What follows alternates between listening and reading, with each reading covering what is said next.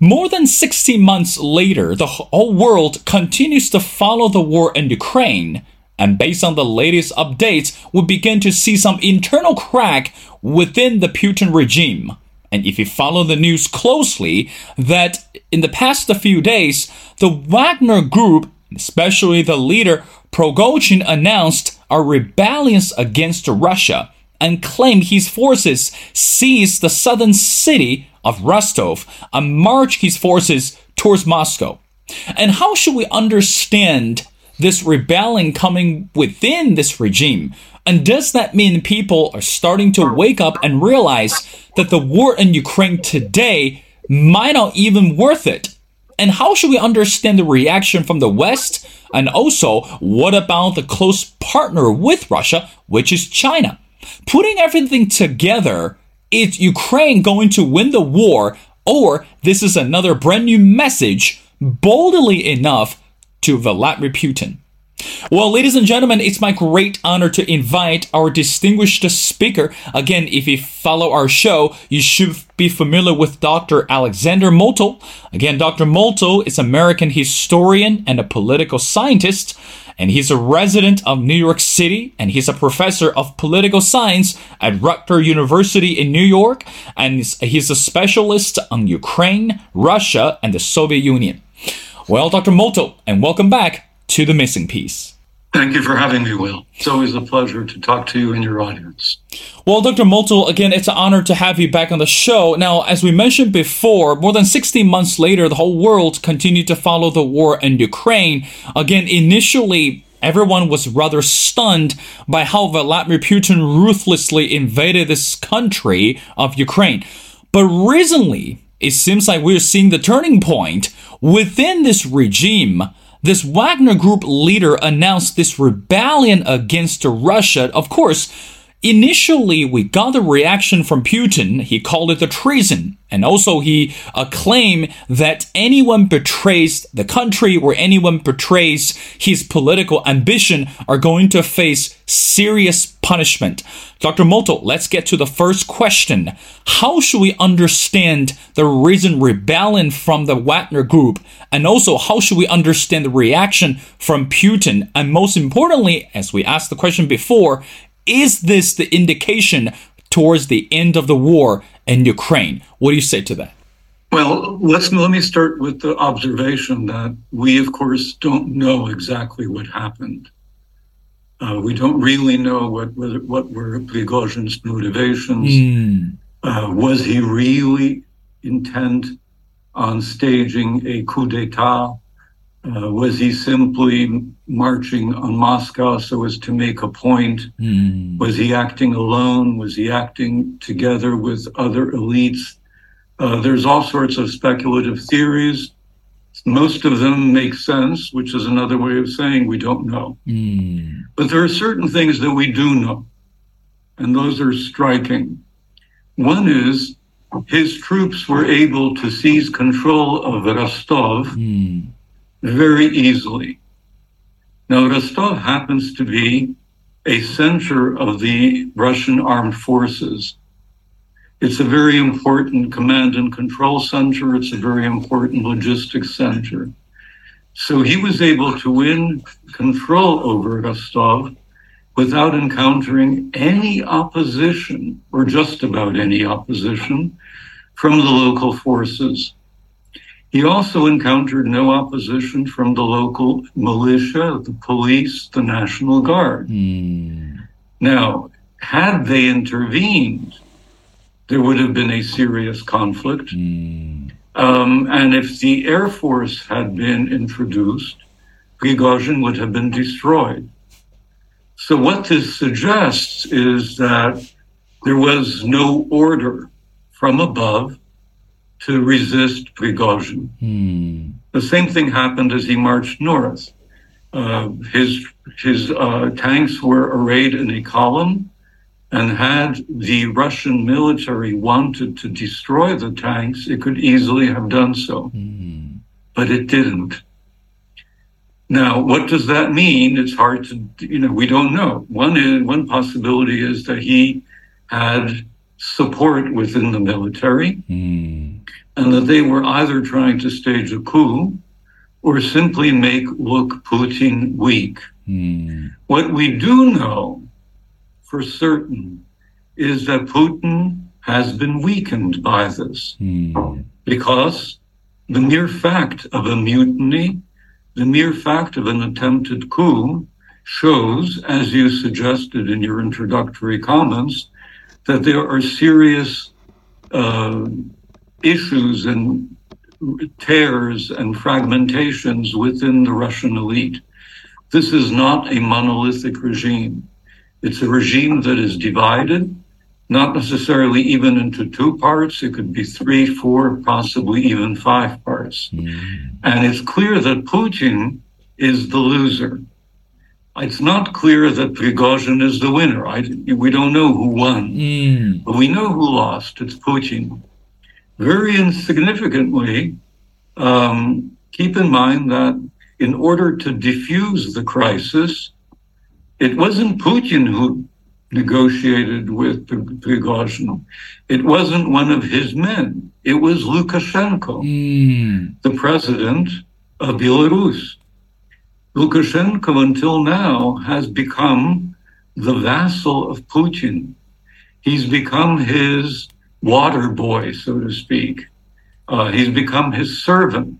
Suddenly, the servant saves the master. Again, we don't know who called Lukashenko. Did he volunteer his services? We just don't know. But we do know that he seems to have played a critical part. And it wasn't Putin who did this. It wasn't his people. It was Lukashenko, the servant vassal. We also know the following, that less than half of the Security Council came out in support of Putin during the crisis. The other participants, the other members of the council, kept quiet, which again suggests that they are, let's say, minimally enthusiastic about Putin.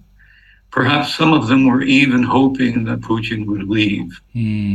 So what we can conclude for certain is that Putin has become weaker, that the regime has serious cracks, and it's now quite possible that the opposition to Putin will grow, and that he may in fact be ousted relatively soon. Because put yourself in the position of Russian elites. They know that the war has become a disaster. They know that the economy has become a disaster. They know that Putin has no solutions to the problems of the country or the war.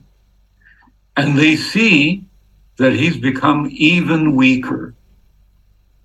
They have to start thinking, do we now retain our support of Putin, who is declining and possibly on the way out? Or do we try to fix this? Or do we try to align ourselves with whoever happens to be in the opposition to Putin? These are all the preconditions that usually exist when a coup d'etat takes place. Now, we don't know whether this will take place, but the fact that this mutiny occurred and that Putin has become weaker does mean certainly that the likelihood of a coup d'etat has now increased significantly. So we shouldn't be surprised if this becomes even more difficult for Putin. What are the implications for the war? Well, clearly they're good for Ukraine and they're negative for Russia. We've seen several things. For one thing, the divided leadership. We don't know what the result of that will be. It could be that Putin leaves. It could be that Prigozhin returns. It could be that Narishkin or one of these other people assumes the helm. We just don't know. But we do know that there will be increasing instability, confusion, and disagreement within the political elite. That means that they will have greater difficulty agreeing on what to do with regard to the war. That is good for Ukraine. That is bad for Russia. It's also true, and this again we know, that when you have an army, a private army within a country, and here I'm talking about the Wagner group, which consists of 25,000 people, whose leader has started a mutiny. Yes, he eventually gave it up, but he was able to start the mutiny, and he was able to march unopposed by anybody within the army. When this occurs, we can obviously conclude that the armed forces are divided as well. And that obviously has negative implications for Russia's ability to wage the war. I wouldn't be surprised if Ukraine decides to take advantage of this situation. How exactly, we don't know. They might intensify the counteroffensive. They might offer some kind of peace deal to the Russian soldiers and encourage them to defect or surrender. We don't know, but it would be logical for Ukraine to take advantage of the current situation. So none of this bodes well for Russia's ability to wage the war. Indeed, think about this. When you have an official army, namely the armed forces of Russia, and in addition to that, you have an unofficial army, which is actually far more efficient and far better than the official army. And this unofficial army was involved in an attempted mutiny or coup. Those are all the indications of what we call a failed state. And if you add to this mixture the disagreement within the elite, the weakening of Putin, then we can conclude that Russia is, in fact, failing as a state. I wouldn't yet say it's a totally failed state, but it's clearly moving in this direction. And that, of course, has implications for the survival and survivability of the Russian state, not just Putin, not just the regime, but indeed of the state.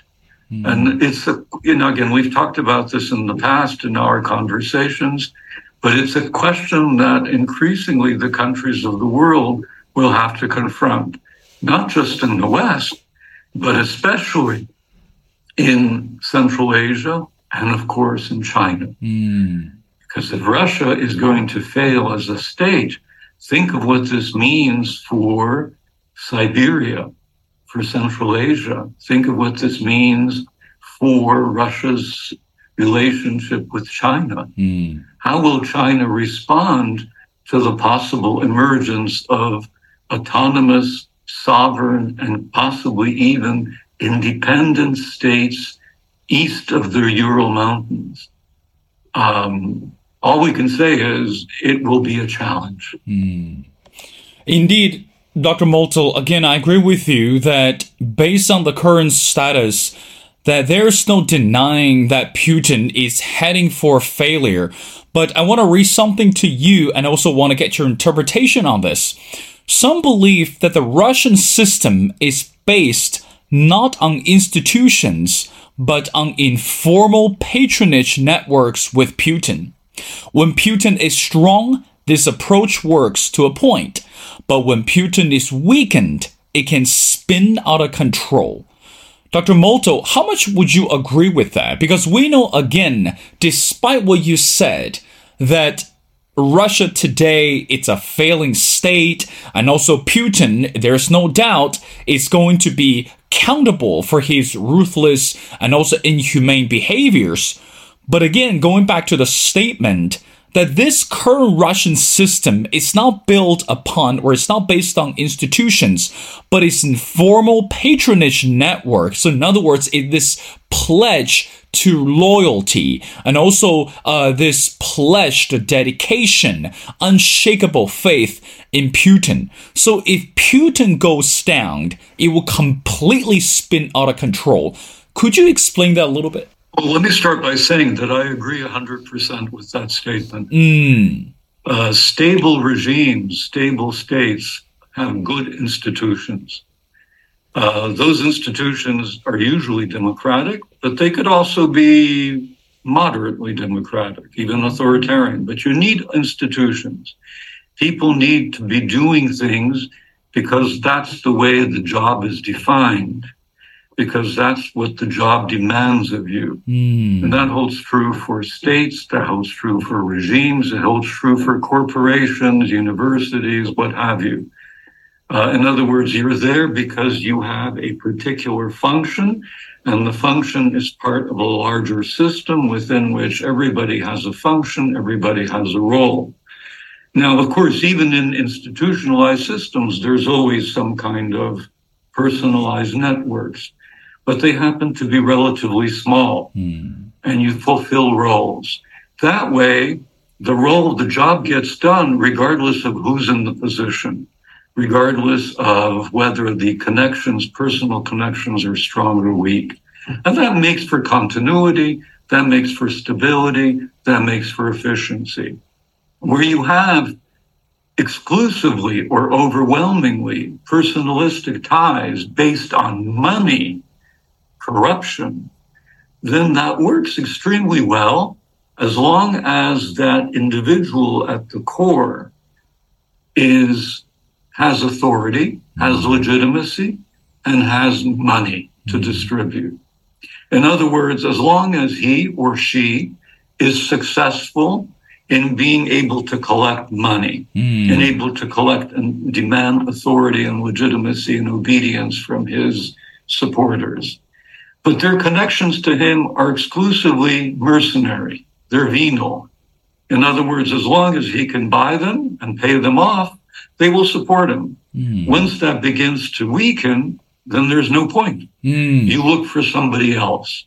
And you find the same kind of system within organized crime, within the mafia. The loyalty to the head mafioso is based on his ability to deliver the goods. Once his ability declines, you look for a different chief, you look for a different boss. And the same is true in a system such as the one that Putin built in Russia. And what's happened over the last few years is, for one thing, the economy has gone into a decline. This was even true before the war. Since the war, it's declined even more. And Putin's ability to buy the support of these individuals has clearly declined. He doesn't have the resources he used to have 5, 10, 15 years ago. His authority has also declined. He's no longer the vigorous, wise, all-powerful leader. He looks ill. He is ill. He's clearly confused. He doesn't seem to know what he wants and what to do. And that means, as you said, that his ability to hold these people together in one group, to keep them loyal to his system, is beginning to fray, is beginning to fall apart, is beginning to decay. And the mutiny by Prigozhin has only enhanced that, has lessened his ability to demand loyalty. And of course, again, it makes perfect sense for the Russian elites, whether political or economic, to start looking around for someone else to be the chieftain, to be the distributor of the wealth. And that gives us some hope, because they understand, I think increasingly, if not completely, that the primary problem that Putin has, and that has undermined his authority and has undermined his ability to deliver the goods, is the war. The war has led to this catastrophe for the economy and for the political system, and of course for Putin. And these people must understand, maybe not all of them, certainly some sector of the Russian elites must understand that if they want to reestablish an effective and efficient corrupt system of the kind that existed before, they need to revive the economy, they need to end the sanctions, they need to remove Putin. In a word, they need to end the war. But that means they need to come to some kind of agreement with Ukraine and obviously to some kind of agreement with the West. So there is hope in this that the war might, again, there's hope only, that the war might be ending precisely because Putin's system is, as you say, imploding. It's collapsing onto itself. And then the question is, if and when it implodes, and it will, it's going in that direction, what will happen with the successors to Putin? And many Russian analysts, by the way, believe that even if the radical nationalists come to power, they will understand that the only way Russia can survive is if Russia ends the war. And that, as I said, that gives all of us hope that there may be a light at the end of this terrible, dark tunnel. Well, again, Dr. Motyl, it's good that we can see there's hope because no one would like to see the continuation of the war. Now, I want to move on to the next question. Go back to the person is Lukashenko. You mentioned it previously during the first answer. Now, again, Dr. Motyl, what role does Lukashenko actually play in the situation today? Because again, he said or he expressed his desire numerous times that he had negotiated with Prigozhin an end to the movement to his mercenary troops inside Russia in order to de-escalate the situation. So again, the first question, what kind of role does Lukashenko play? And also the second one is, how effective do you think it can be by, using the term that you said before, is the servant actually save the masters? So help us with better understanding the role of Lukashenko and also his credibility in this negotiation. What do you say to that? Well, look, over the last year and a half, over the last 10 years, arguably over the last 20 years, Putin has been chipping away at Lukashenko's power and authority. He's been making him increasingly dependent on Russia. For many years, until about 2014, certainly until 2022, Lukashenko was also flirting with the West. He was trying to balance Russia against the West, and he was succeeding. Things got more difficult for him several years ago during the Belarusian uprising. And at that point, because the West criticized him, he turned towards Putin. But again, remember, during the entire war, there was always talk of the fact that Lukashenko might get involved in the war, might send his troops toward the war, and he always resisted. Putin pressured him. Lukashenko said, we always support you, we will always continue to support you, but we're always going to support you in the back. Not in the front, but in the back. So he's been very clever. He's resisted getting involved in the war. He hasn't paid a too high a price in terms of his authority. And that's, again, to his credit, to his ability as a survivor. But that said, Putin has been pressuring him. And as I said before, essentially, he was able to transform him, certainly over the last year and a half, into the equivalent of a servant of the master. And now, as I said before, Lukashenko, for reasons that we don't know. Again, remember, we don't know why, whether he was called, whether he volunteered. We don't know exactly what the deal was.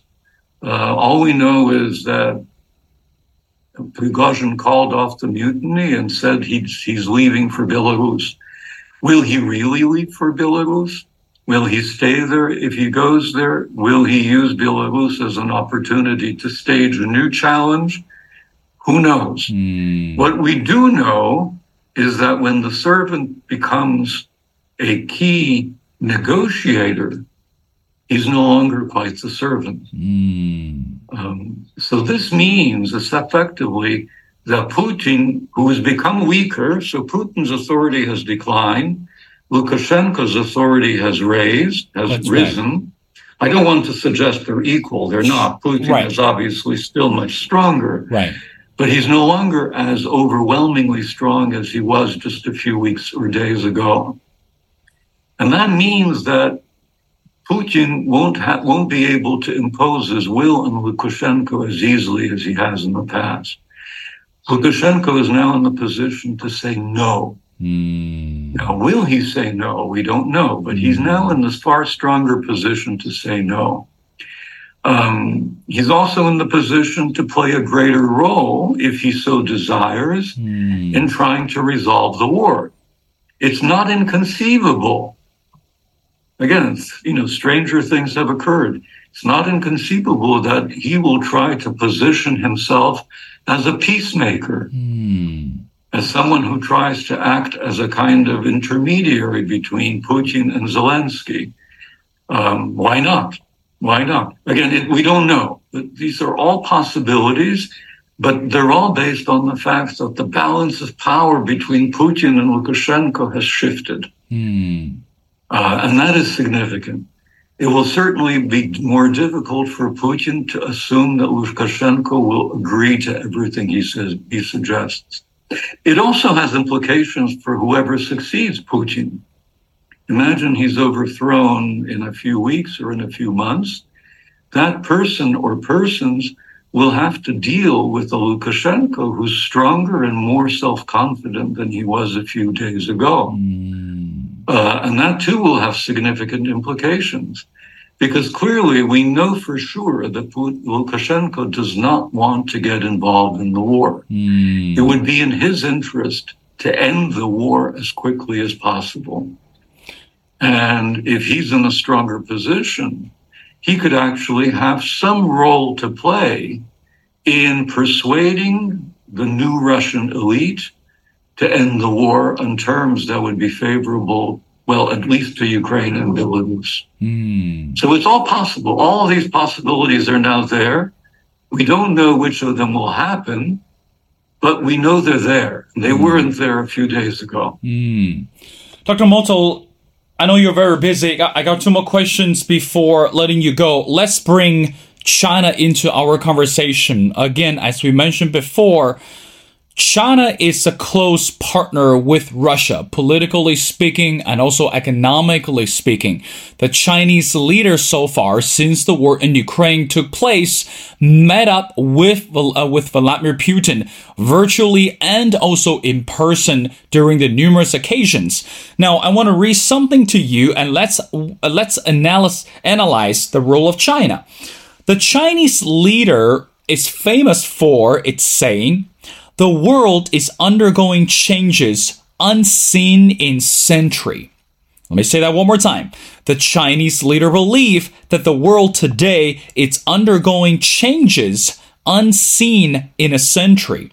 So again, Dr. Motyl, by looking at Putin's vulnerability, by looking at this internal crack within this Russian system, how much did it impact or could it impact this political tie between Russia and China? And also, meanwhile, how should we understand the reaction from China today? Because again, if Russia goes down, if Putin goes down, it's not going to be a very pretty picture for China as well. So which means China has to handle some sort of responsibilities or has to bear some sorts of obligations. So again, Dr. Motyl, how much do you think that today the political ties and between China and Russia could be changed because of what's happening today? And also, what about the reaction from China? Well, that statement is very interesting. Let me just start by commenting on that. I think the Chinese leadership, when they made that statement, they had in mind the fact that the world is becoming multipolar. China is emerging as a superpower. The United States is supposedly in decline, as is the West. Globalization is changing the face of the world, and so on. I don't think they meant, and there's some truth to all of that. More in some cases, less in others, but I think there's some truth to that. But the one thing that I don't think the Chinese had in mind was that we may be in the process of witnessing the disappearance of the Russian Empire or the Russian Federation. The multipolarity, globalization, these are all processes that are ongoing, and they will continue to a greater or lesser extent. But the collapse of the state, the possible collapse of the state, is certainly something that Xi Jinping did not quite foresee or expect. Russia was supposed to be a reliable partner. Yes, Russia was supposed to be a reliable partner that would be subordinate to China, certainly politically, certainly militarily, and of course, most importantly, economically. I don't think there was any doubt in the Chinese mind that this was going to be an unequal relationship. And of course, it has been an unequal relationship, but it was still supposed to be an unequal relationship that was premised on a more or less stable Russia that would continue to exist as a political entity and that would continue to function economically and provide China with the kind of economic resources that China would need for its continued rapid development. But now we stand before the possibility, first of all, the very strong possibility that Putin, Xi Jinping's great friend, may depart prematurely.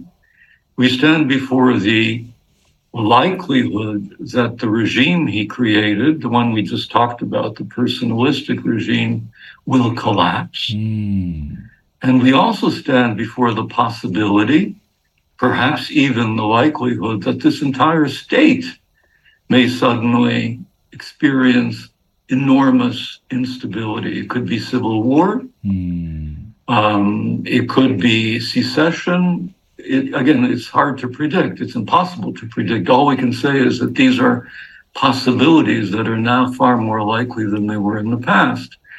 And so all of these possibilities, unwelcome possibilities, I would add, represent significant challenges for China. China hitched its wagon to Russia in the expectation that Russia would be a docile, quiet, but more or less reliable partner, and not and instead the Russian horse may be dying. So what do you do with the Chinese wagon when the Russian horse is dying, or at least becoming significantly weaker? Well, you have to start thinking about what the medium and longer term implications of Russia's weakness are going to be. This suggests, at the very least, this clearly suggests that relying on Russia to be a reliable partner may no longer be an option for China. At the most radical, this may suggest that that China may want to decouple itself from Russia. Because if Russia is going down, the last thing China needs is to go down with it. That's right. It just doesn't make any sense. So coming up with better relations, closer relations with the United States. Anthony Blinken just visited China. That's right. Right? This begins to make more sense. Why not refocus Chinese attention from Moscow, which may no longer be a reliable partner and may no longer be a partner at all, and move it to the United States, which will remain a competitor, but which could be a peaceful competitor as opposed to a hostile competitor. And I think that would be in everybody's interest, certainly in China's interest and certainly in America's interest, if their relationship could become more normal, more managed. It would still be competitive, and it would occasionally be hostile, and there would always be problems. But there are problems, and then there are crises. And if all they have is problems, well, somehow or other they can manage them. And it's the crises that you want to avoid as much as possible. And it's conceivable that China will shift its focus to the U.S., the U.S. will shift its focus to China, and we may see a more stable world as a result. Of course, that would mean that Russia becomes more unstable. And that, of course, has all sorts of implications, first and foremost for Russia's neighbors, but also, of course, for China. Again, Dr. Motyl, of course, ideally speaking, would love to see this deadlock between China and the U.S. can be solved sooner. Again, after Tony Blinken's visit to China, everyone is hoping on both sides believe this constructive communication and also meaningful engagement could actually put the two countries back on track. Now, I want to wrap up our conversation by asking you a very simple question, which related to the West. Again, we know that today, U.S. is standing at the crossroads when we talk about political polarization, but by supplying the resources to Ukraine, this is also another major topic within this institution.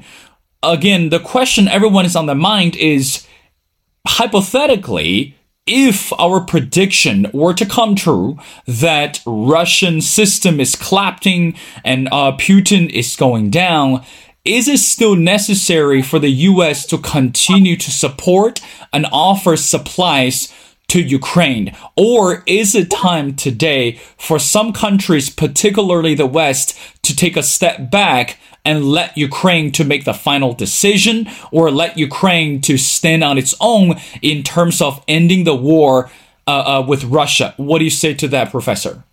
Well, the West has to continue to support Ukraine, regardless of what happens.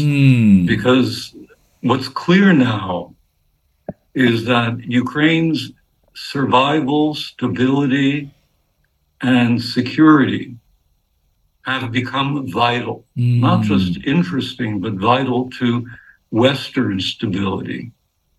Until the war began, people in the West often argued, well, Ukraine, it's nice, it's interesting, but it doesn't really matter to us. Well, now it does. Because if Russia, first of all, because as we can see, there's a war going on and Ukraine is defending the West from a possible Russian invasion. But if Russia experiences the kind of instability we're talking about, then it will be absolutely imperative for there to be a kind of zone of stability surrounding Russia. I don't mean containment necessarily, but a zone of stability. That means that the Baltic states, Belarus, Ukraine, Central Asia, especially Kazakhstan, then Georgia, Armenia, they will need to be supported. They will need to be stable and more or less prosperous, hopefully democratic, and certainly secure, because we don't know what's going to happen in Russia. Best case scenario, the Democrats come to power and it's a happy end for everybody. Worst case scenario, the nationalists come to power, a civil war breaks out, and then imagine millions of Russians fleeing to the West, fleeing to China, possible nuclear weapons. Who knows? Who knows? All these contingencies become possible. So securing the security and stability of Ukraine becomes vital to this picture, but also helping Kazakhstan. Kazakhstan is absolutely vital to this picture as well, as is Belarus. Those three would be the keys to maintaining stability within Eastern Europe and Eurasia. So the support for Ukraine will have to continue. And my guess is that support for Kazakhstan and Belarus, assuming again that they want it, will also have to increase as well.